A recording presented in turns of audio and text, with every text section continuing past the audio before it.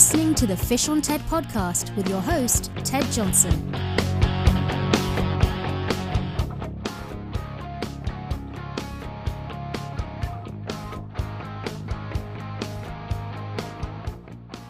Well, hello, this is Ted Johnson with the Fish on TED podcast, and I want to thank everybody for tuning in today. This recording is being made right at the beginning of October of the 2019 season, right in the middle of season changes for a lot of people, whether you're on the West Coast or on the East Coast, and gearing up the fish for other types of fish and other types of conditions. Today, we have a special guest. Our guest is Joby Sepelu from Lake Tahoe, and Joby has a guide and charter service on Lake Tahoe, if you can imagine. And without stealing much of his thunder, Joby, are you there? Yes, sir. How are you Terrific. today? I'm great. How are you, Joby? I'm doing well. Terrific. How's fishing been? Fishing on Tahoe is always very good. It's beautiful views, great fishing, pretty much one of the best places to go fishing in the world. I'll bet it is. Joby, I'm just curious. I know that you said to me that you grew up on Lake Tahoe, but how did you start fishing, or how old were you when you started fishing? Was there somebody in your life that got you on the water and got this bug started? You know, Ted, that's a good question. I don't remember when I started fishing. All I remember is fishing. So it's been for pretty much most of my life. I'm younger than both my brother and sister by, 5 and 6 years. We're very fortunate to live here in Lake Tahoe. And at one of our local schools, a teacher by the name of Doug Fort would take those classes camping each year. That camping trip was done down in Markleyville. I was age 4 and 5 the first couple times I did it. Wow. All of the 5th and 6th graders, young. And, all the 5th and 6th graders would be out having a good time, and I'd have my rod in the river. And I think one of the first big fish I remember catching was about a 27-inch cutthroat trout. And I caught that cutthroat trout in Markleyville, California. And it was funny because I fished that river by myself. And the next thing I knew, there was about 60 5th and 6th graders with their rods in the water after that. And that teacher, Ted, told me that I'll never forget, and I tell my guests to this day, he said, Joby, you would catch fish in a toilet. And, I know that's kind of a weird statement, but it stuck. So, that was the first big fish I remember catching, Ted. Wow. And it just, it grew from there, huh? You bet. And then, I don't know how familiar you are with Lake Tahoe, but in Lake Tahoe, there is an inland waterway called the Tahoe Keys. The Tahoe Keys was developed in the 1950s and finally finished in the late 60s. And what it is a marshland that was dug out. So Tahoe is very unique in the sense that it's 100% snowpack, or the water is derived from the snowmelt. And there are about 73 inflows and just one outflow. And one of the major inflows is the Upper Truckee River on the South Shore, and they dug up the Upper Truckee River marsh and made that into the Tahoe Keys. No kidding. An environmental nightmare, kind of a problem for the ecosystem, but a great place to live and grow up. So that's where I grew up, Ted. Wow, no kidding. Why did they do that originally back in the 50s? Was it for water conservation, or what was the purpose? No, it was all development. It was basically to build lots on the water. It's I've lived here my whole life, and a lot of people may take offense to the term I use, but it's the poor man's lakefront is what it is. So there's about 1,200 homes that are on the waterway here, and the waterway leads straight out to a channel that leads you to the lake. Growing up, it was wonderful. I had a small skiff that my Uncle Leo, a great man, my great uncle was a World War II vet, gave me this small skiff with a small Johnson outboard on it, and for the most part, I attribute that to staying out of trouble and staying out of jail. And I fished every day of my life from the time I can remember. Did you really? No kidding. No kidding. What a great story. And when did the transition happen, Joby, to make this into a profession? Well, my family was in the tourist related business. We had a laundry. So we served the entire Tahoe Basin, and we did laundry, commercial sheets and towels and napkins and tablecloths for the restaurants and motels. Yeah. And we did that my whole life. My grandfather started that business here in town back in he bought it back in the early 50s, late 40s, early 50s. My mom grew up doing it. My dad got into the business. And so I pretty much expected to be in the laundry business. And I went to school in Chico, California State University, Chico, which was a great place for a sportsman to go to school. I have to admit, I was a marketing major, but I did more hunting and fishing than I did school, to be honest with you. So great place to go to school and to, catch shad and duck hunt and all the different things that the Sacramento River Basin has to offer.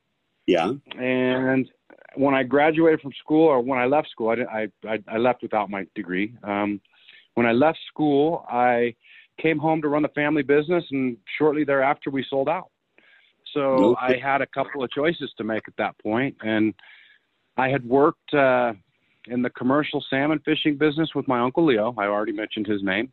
Right. And so it was always a passion. So I worked for the company that bought us for several years. My son was born, and I wanted to move home. So I got my Coast Guard license and bought a boat, and that was the beginning. And that was in 1997. Really? So you've been doing this, 22 years now, something like that? Yep. Been fortunate enough to do this for 22 years. Now, in Lake Tahoe, with all of the snow and the weather that you have, is the lake available year-long to fish? It's a great fishery 12 months out of the year, Ted. And there is some issues or some definite barriers to getting on the water, but for the most part, we've overcome those barriers. I operate out of the Tahoe Keys Marina. So the Tahoe Keys is an inland waterway. A lot of people ask me, does Lake Tahoe freeze? Well, no, the lake does not freeze, but the inland waterway does. So we keep that cleared out by, they put bubblers in the water that basically are just like little propellers underwater that keep the water moving to keep it from freezing. And then those areas that aren't being moved, you run a tugboat through. So we have access to the lake 12 months out of the year. No kidding. And you're targeting the same species 12 months long, Mackinaw and trout and that sort of thing? We will, so there's 4 main game species in Lake Tahoe, Ted. We have lake trout, also known as Mackinaw. They are from the char family. They're a deep water fish, and they enjoy temperatures. I shouldn't say they enjoy. They live in temperatures that vary from 39 to 50 degrees. 40 to 44 is about where they like it. We also have rainbow trout and brown trout, trophy rainbow trout and brown trout. They're beautiful fish, caught over 10 pounds every year. Wow. And then we have a healthy population of kokanee salmon. The kokanee salmon have had some issues in size of late. A lot of that has to do with feeding the lake and some certain stuff we could talk about later in your podcast. But those 4 main species are the species we target. The lake trout are a 12-month species or 12-month target. We fish for those all year long. The rainbows and browns, they are going to be the easiest to target in late fall and spring because of water temperatures on the surface. Right. And they kind of disappear in the summer months and in the winter months. They just go a little bit dormant in the winter. And then the kokanee, those guys come in, and usually they run from anywhere from May to late August, September. This year they were a little late. They're still in, but they run a normal life cycle as a salmon does, 4 to 5 years, depending on the fish and the year. And those are the 4 targets. Those are the 4 target species. Got it. Let's talk a little about the kokanee salmon. I would imagine that, of course, our listeners from the West Coast are familiar with kokanee, but probably the farther east you go in the U.S. or our listeners down in South America are not familiar with kokanee salmon. Can you share that story with us? The kokanee salmon are a landlocked coho salmon. Now these are a delicious fish. They have been a very popular fish in the Western United States because they can be they can be a hatchery fish, or they can be raised in a hatchery. They can be planted in different lakes, and they are fairly easy to populate as they live on that 4 or 5 year cycle, as I mentioned. So just like any of the Pacific salmon species, they're going to have a 4 or 5 year life cycle. They're going to be born in the river, live in the river as fry for that first year. After their first year, they'll move into the open water, just as they would in the Pacific Ocean. If they were an ocean-bearing fish, they would then move into the Pacific Ocean. They'd hide in the deep water wherever they could find feed for those years until they became a predatory fish, which is usually in the 3rd, 4th, or 5th year, depending on the size of the fish. At that point, in the 3rd, 4th, or 5th year, usually 4th or 5th for most of the salmon species, they congregate in areas where they can feed heavily before they head up the river to spawn and start that life cycle over again. So essentially, once they feed and get large, then they'll move into those freshwater rivers as well, and they will spawn in those rivers and then die. So the states have found those to be easy fish to raise, very delicious fish for the anglers to catch. And so they are a very popular fish throughout most of the Western United States for the average angler to go out and catch a bagful. You bet. Now how big do they get in Lake Tahoe? Well, the lake record was caught just a few years ago by one of the charter companies in Lake Tahoe, and it was about actually that was the state record. It was 5 5.25 pounds. Wow, that's a beautiful fish. Yeah, no kidding. That's incredible. And it's unusual that the fish that large was caught here in recent years. Excuse me, because the fish have been shrinking over time. Just lack of feed. Genetic issues at the hatchery where they're getting mixed with other batches of fish. But there was one pot of big fish, and one of the better fishermen on the lake that had fished a charter boat for my competitor he's a great kokanee fisherman, caught that fish. I believe it was three or 4 years ago. And that pot of fish that he caught him out of were all real big, obviously not as big as that one, but all real big fish. Wow, no kidding. And what's the limit on kokanee in Tahoe? Tahoe is 5 fish. You can keep up to 5 fish. And, you'll probably get 40 or 50 bites in a morning, and they have real soft mouths, so it's hard to keep them on the hook. So catching those 5 can be real easy some days or very challenging depending on the day. And a lot of it has to do with those soft mouths and just playing them right. Right. Interesting. I've never known, I believe geographically that Tahoe sits on sort of the border, isn't it, between Nevada and California? Am I right? Tahoe is 2/3 California and 1/3 Nevada. And as the states in our country get less and less cooperative as time goes on, this is one lake that they still reciprocate. You can fish California or Nevada fishing license. You can fish on the shore in Nevada with the California or vice versa.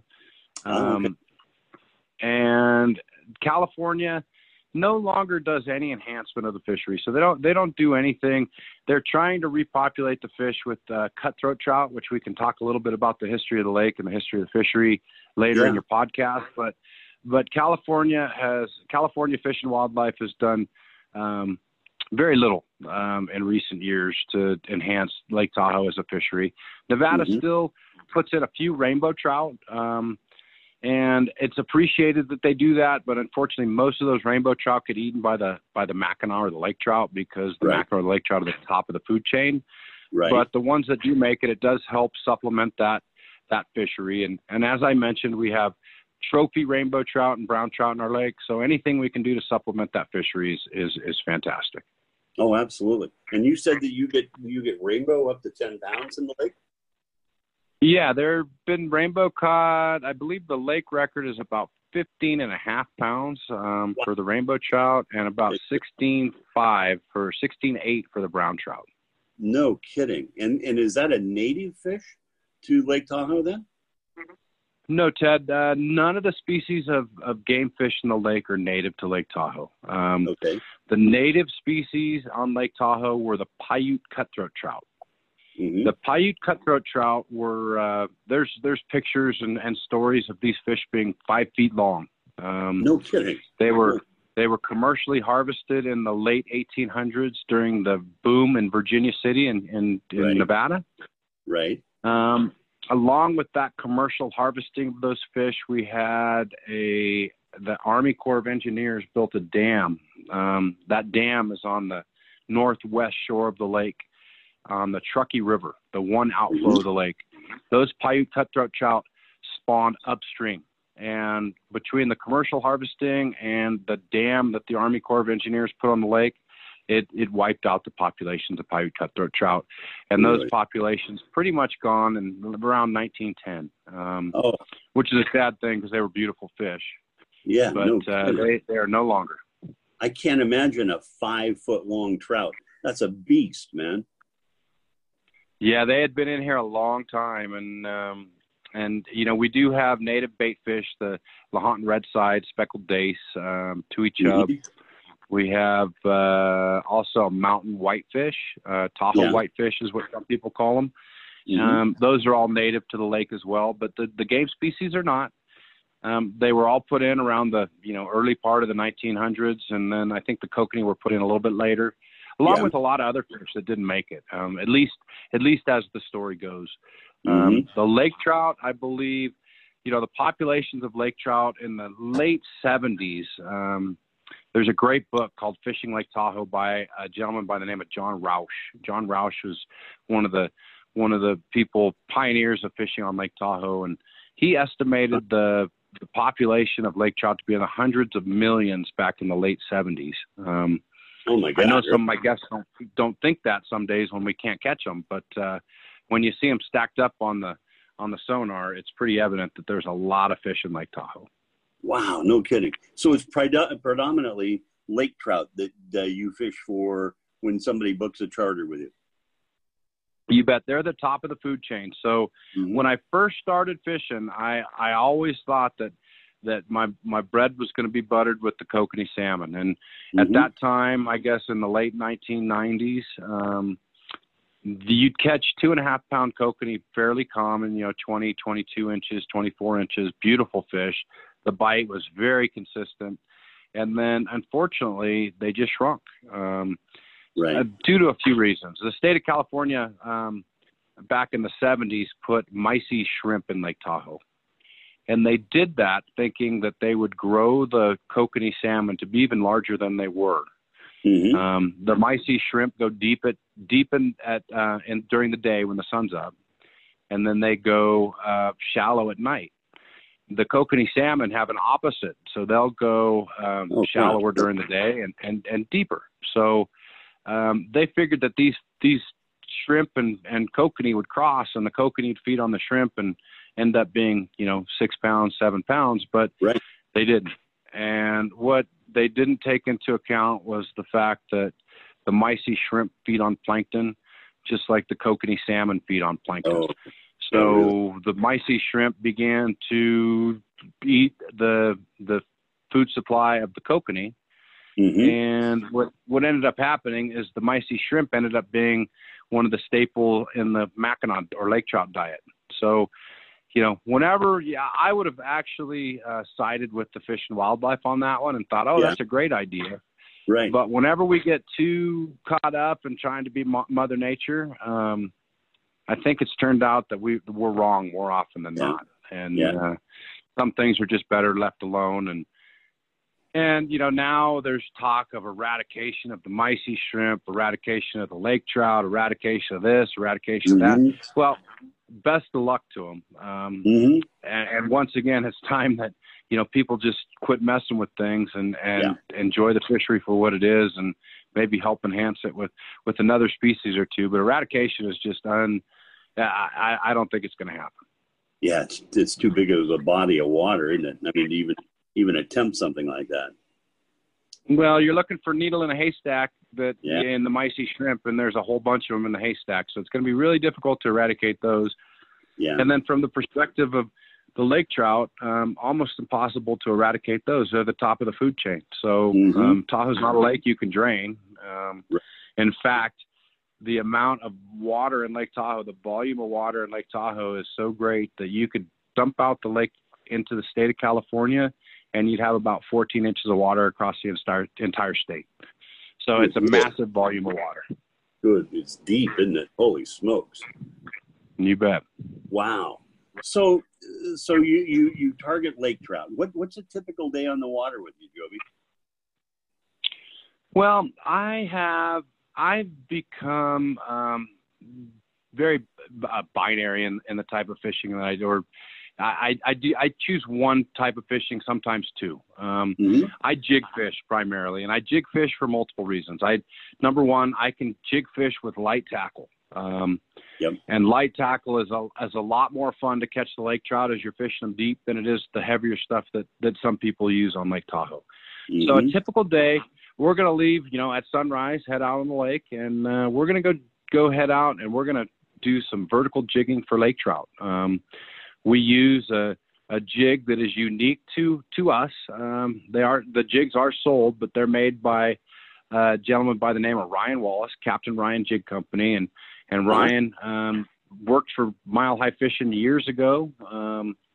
Had some health issues, battled cancer, and beat it, and bought the mold for those jigs, and they are fantastic jigs on Lake Tahoe. So we head out and we jig for the lake trout, and when we do that, we're using today we're using a 6/8 medium light rod, and we put a Captain Ryan jig tipped with a minnow on that.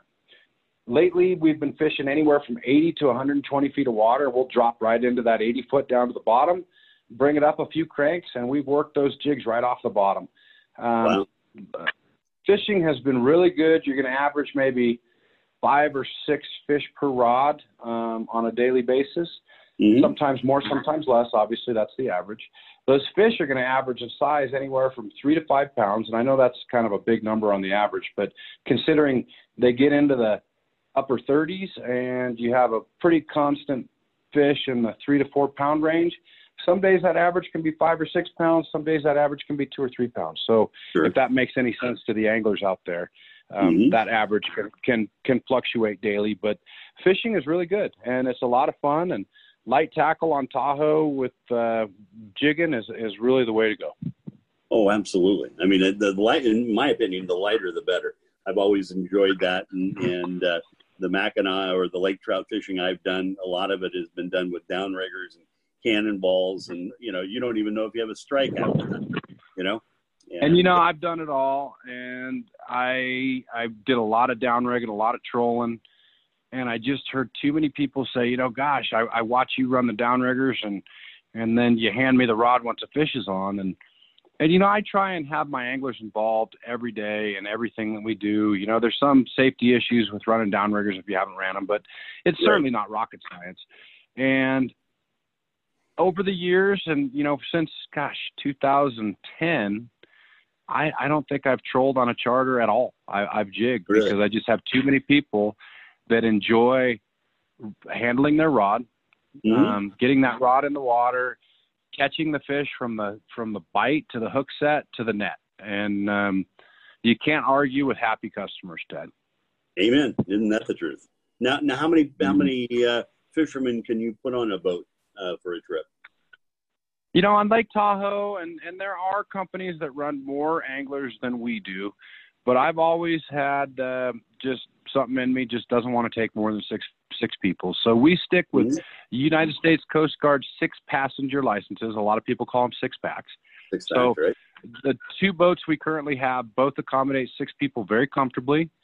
And we stick to that six number just because I think it's the most, you can catch the most fish at that number.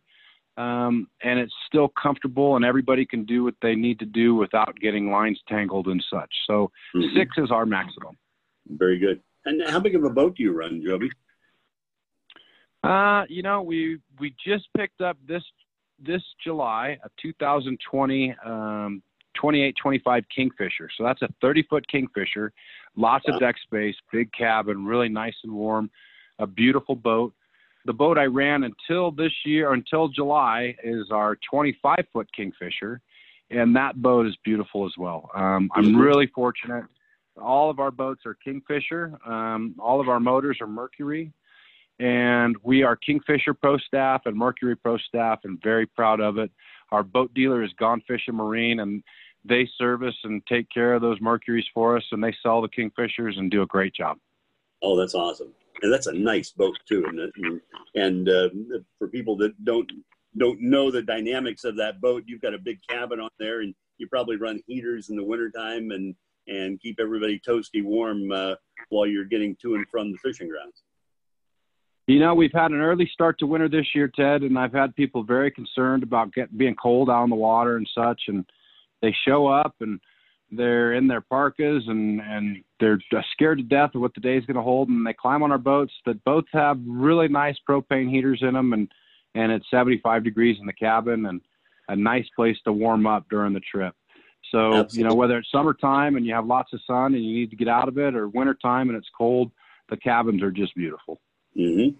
Now, do you run half days or full days? What do you offer in regards to the length? We of time? do both. Our half day trips are 4 to 5 hours, and those trips go out both morning and afternoon. We have in the summertime a 6 o'clock departure and a 12 o'clock departure, and wintertime 7 or 8 o'clock departure, and then again at 1 or 2. Mm-hmm. Part of the winter we'll just do one departure at 9 a.m. and we won't do a second. And then we also do full day charters, and those charters are 6 to 7 hours, and those go early, and we just go get them. The full day charters are best both fall and spring, when we can fish multiple species of fish. So I don't always but there are a lot of people, Ted, that want to go out for that 7-hour trip, and they don't want to do a 5-hour trip because they love being on the water. So we do them all year round, but I suggest those fall and winter. Yeah, very good. Now, do you run an open boat concept, or is this all guided or guided charters? So when you ask open boat or private boat is, I think, what you mean. Yeah, exactly. We specialize in private boats, but we do open charters as well. So up to 6 people on a mixed group. And then we have a very reasonably priced private charter. So, when it comes to private charters, people look to us because they can get out, they can get their party out. It doesn't cost them an arm and a leg, and they can enjoy the boat to just their group, family, office, whatever it might be that they, we do lots of bachelor parties. We do lots of bachelorette parties. And it works out real nice having a private boat. Makes sense. Now, if somebody wants to come up from, Reno or let's say Sacramento or the Bay Area, and they want to bring up a group of employees and that sort of thing, can you accommodate larger groups?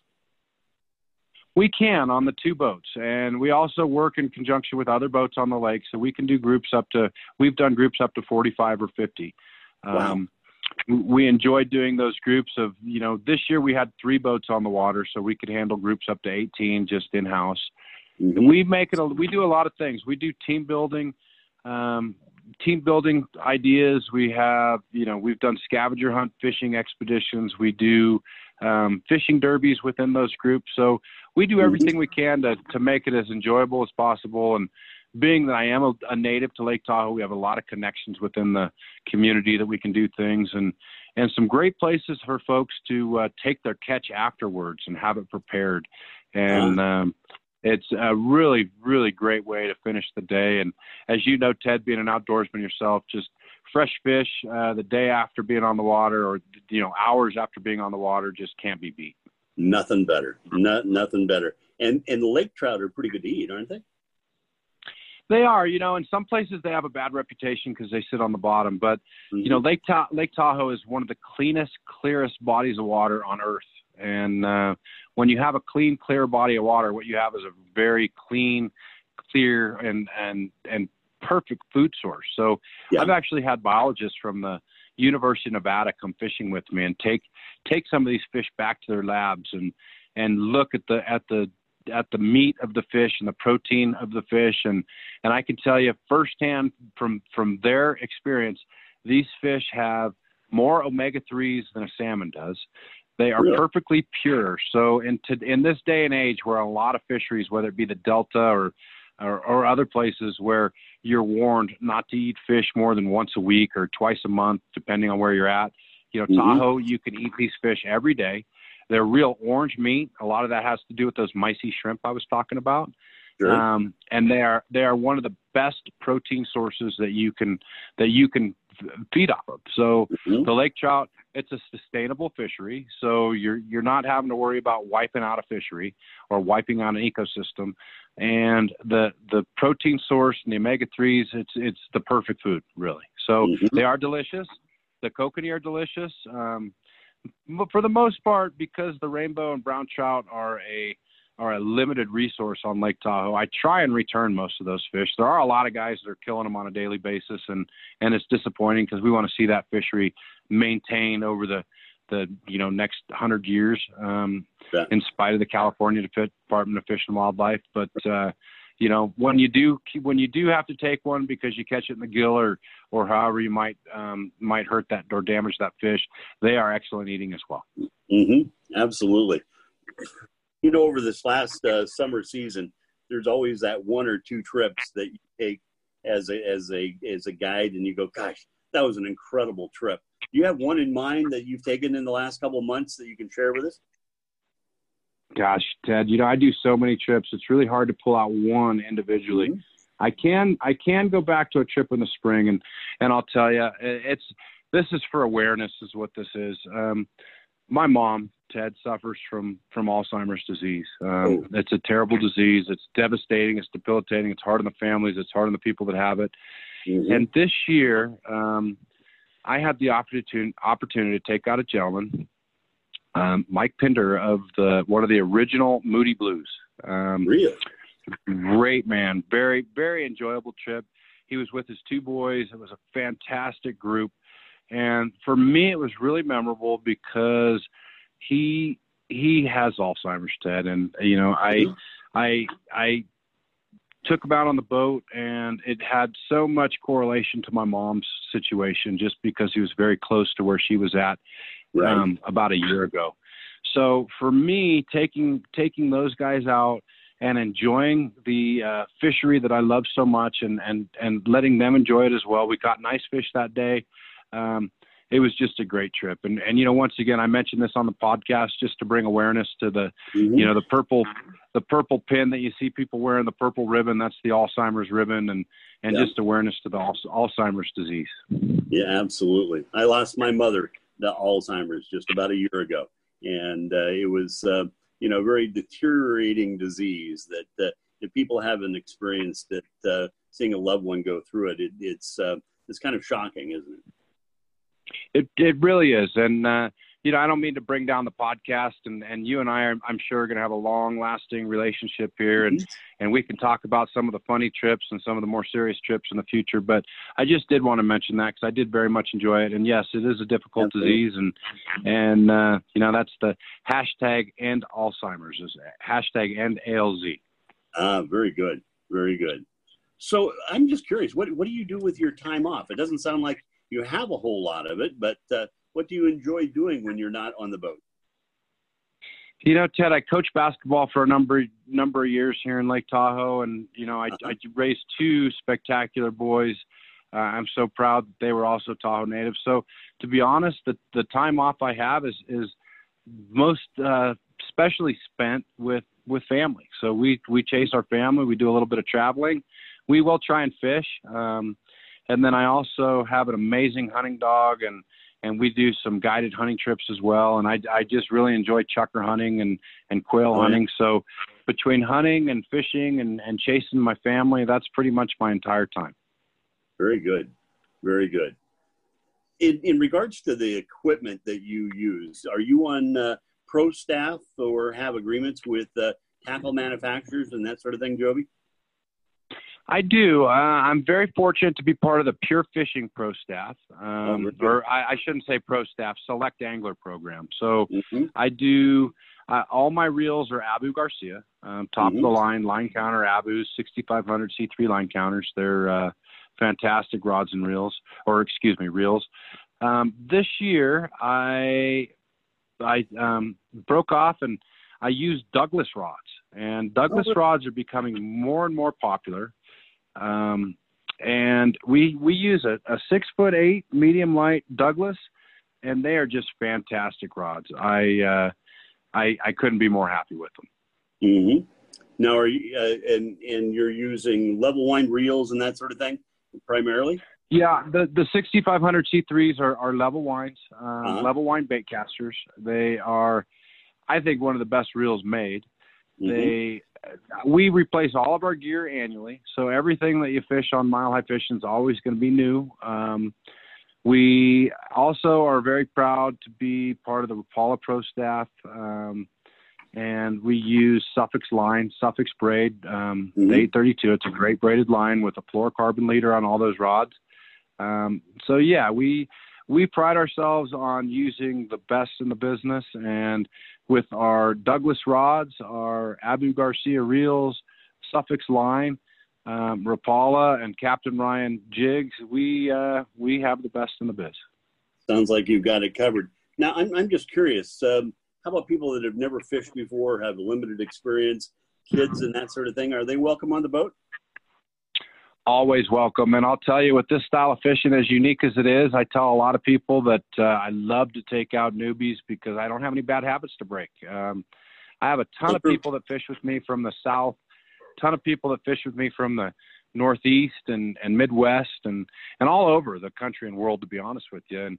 And you know, a lot of people from Texas and the South, they're bass fishermen.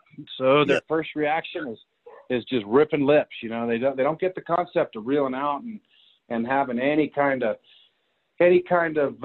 you know, not ripping those lips off those fish. So yeah, new people coming out that haven't fished before. A couple things: they've saved their luck for their whole life, so they're going to be real lucky coming out. And I love to have kids on my boat, because a lot of kids that fish with me have caught fish before, but just the nature of these lake trout. I usually break their big fish record every time they come out with us. Awesome. That must put not only a smile on their face, but a smile on your face. You bet it does. It's a lot of fun. It's a lot of fun to take kids out and have them catch that first big freshwater fish that they've caught in their life, and sometimes the biggest that they'll ever catch in their life. So true. You know, I share this story quite often, and it's just about your profession.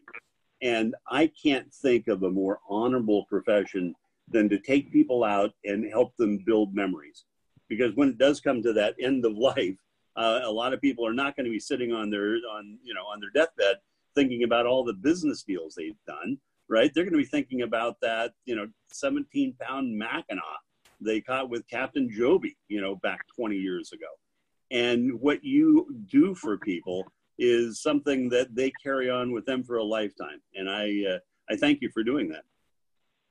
I love doing it, Ted. A lot of people think of fishing guides. They think that fishing is the primary aspect of being a fishing guide. Well, fishing, just about anybody can do. A fishing guide is a people person. A fishing guide is somebody that enjoys people, that enjoys fishing with people, enjoys showing people, enjoys telling people, enjoys listening to people.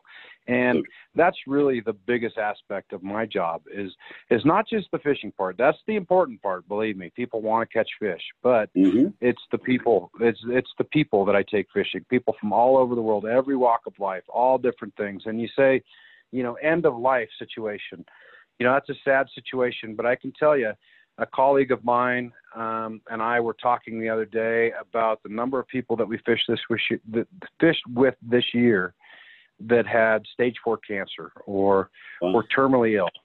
And they were coming out with their buddies or their family or their friends to spend, the last few months of their life doing something they truly enjoyed. And I love taking part of that and being a part of that.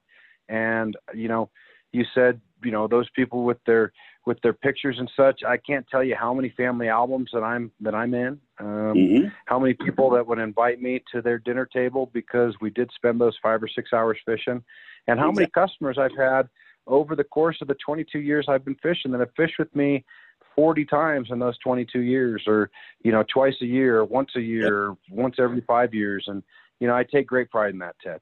Absolutely, and they consider you one of their best friends. And even though you might only see them, absolutely. It's very fulfilling on both sides of that coin. You bet. But, well, Joby, I want to thank you so much for carving out part of your day with us today. It's been a real pleasure to talk with you, and I'm sure the listeners have gained a lot. How do people contact you, Joby, if they would like to book a trip? Well, the best way to find our information is on our website, which is fishtahoe.com. Fishtahoe.com tells you just about everything there is to know about Mile High Fishing and our company. And you can also reach us by phone at 530-541-5312. Very good. Very good. Well, Joby, once again, thank you so much, my friend, and we wish you the best of the 2019 season, and hope that 2020 is your very best ever.